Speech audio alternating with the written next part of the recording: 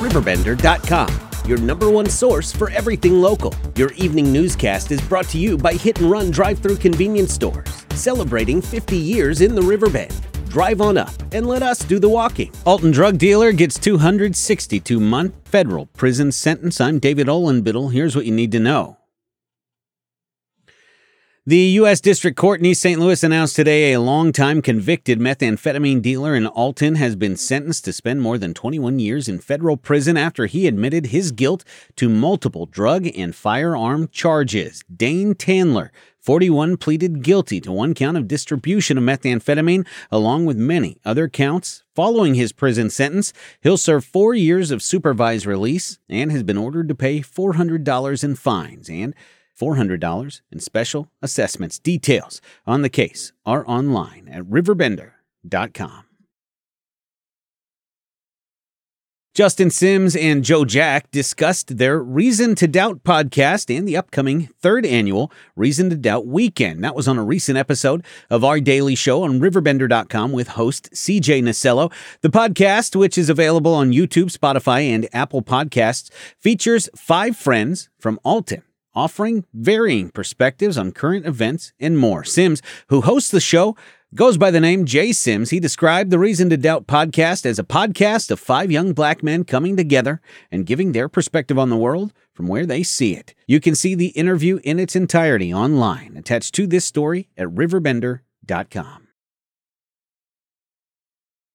Executive Director of the Hainer Public Library District, Mary Cordes, gave a few details about the district's upcoming programming after a recent event, including an Elvis impersonator. Next month's event, focusing on the dead people of Illinois, brings researcher John Lynn to the mall for some spooky history just before Halloween gets kicked off. The district's program of the month of August was a performance by Steve Davis, an Elvis Presley impersonator from Wood River who's performed around the world. Details and a video are online at Riverbender.com. Alton Main Street and Great Rivers and Routes Tourism Bureau, along with presenting sponsor Simmons Hanley Conroy, are pleased to announce 2 free concerts in the new Alton Godfrey Rotary Park. It's located across the street from Alton City Hall at 101 East 3rd Street in Alton. Both concerts are free to attend. They'll be held from 7 to 9 p.m. Aaron Cam and the One Drops will perform on Friday, August the 18th, and the Funky Butt Brass Band will play on October 6th.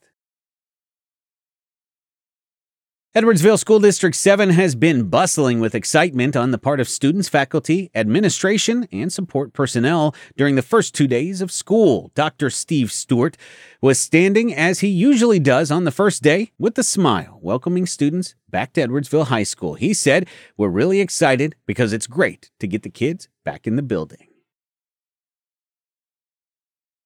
IDOT has announced today pavement repairs on the northbound I-255 ramp to eastbound Interstate 5570 near Collinsville will require a weekend ramp closure starting, weather permitting, on Friday, August the 18th at 9 p.m. Motorists will then be directed to Horseshoe Lake Road to access southbound 255 to eastbound 5570. In addition to that ramp closure, the right lane of eastbound 5570 will be closed during that same time frame.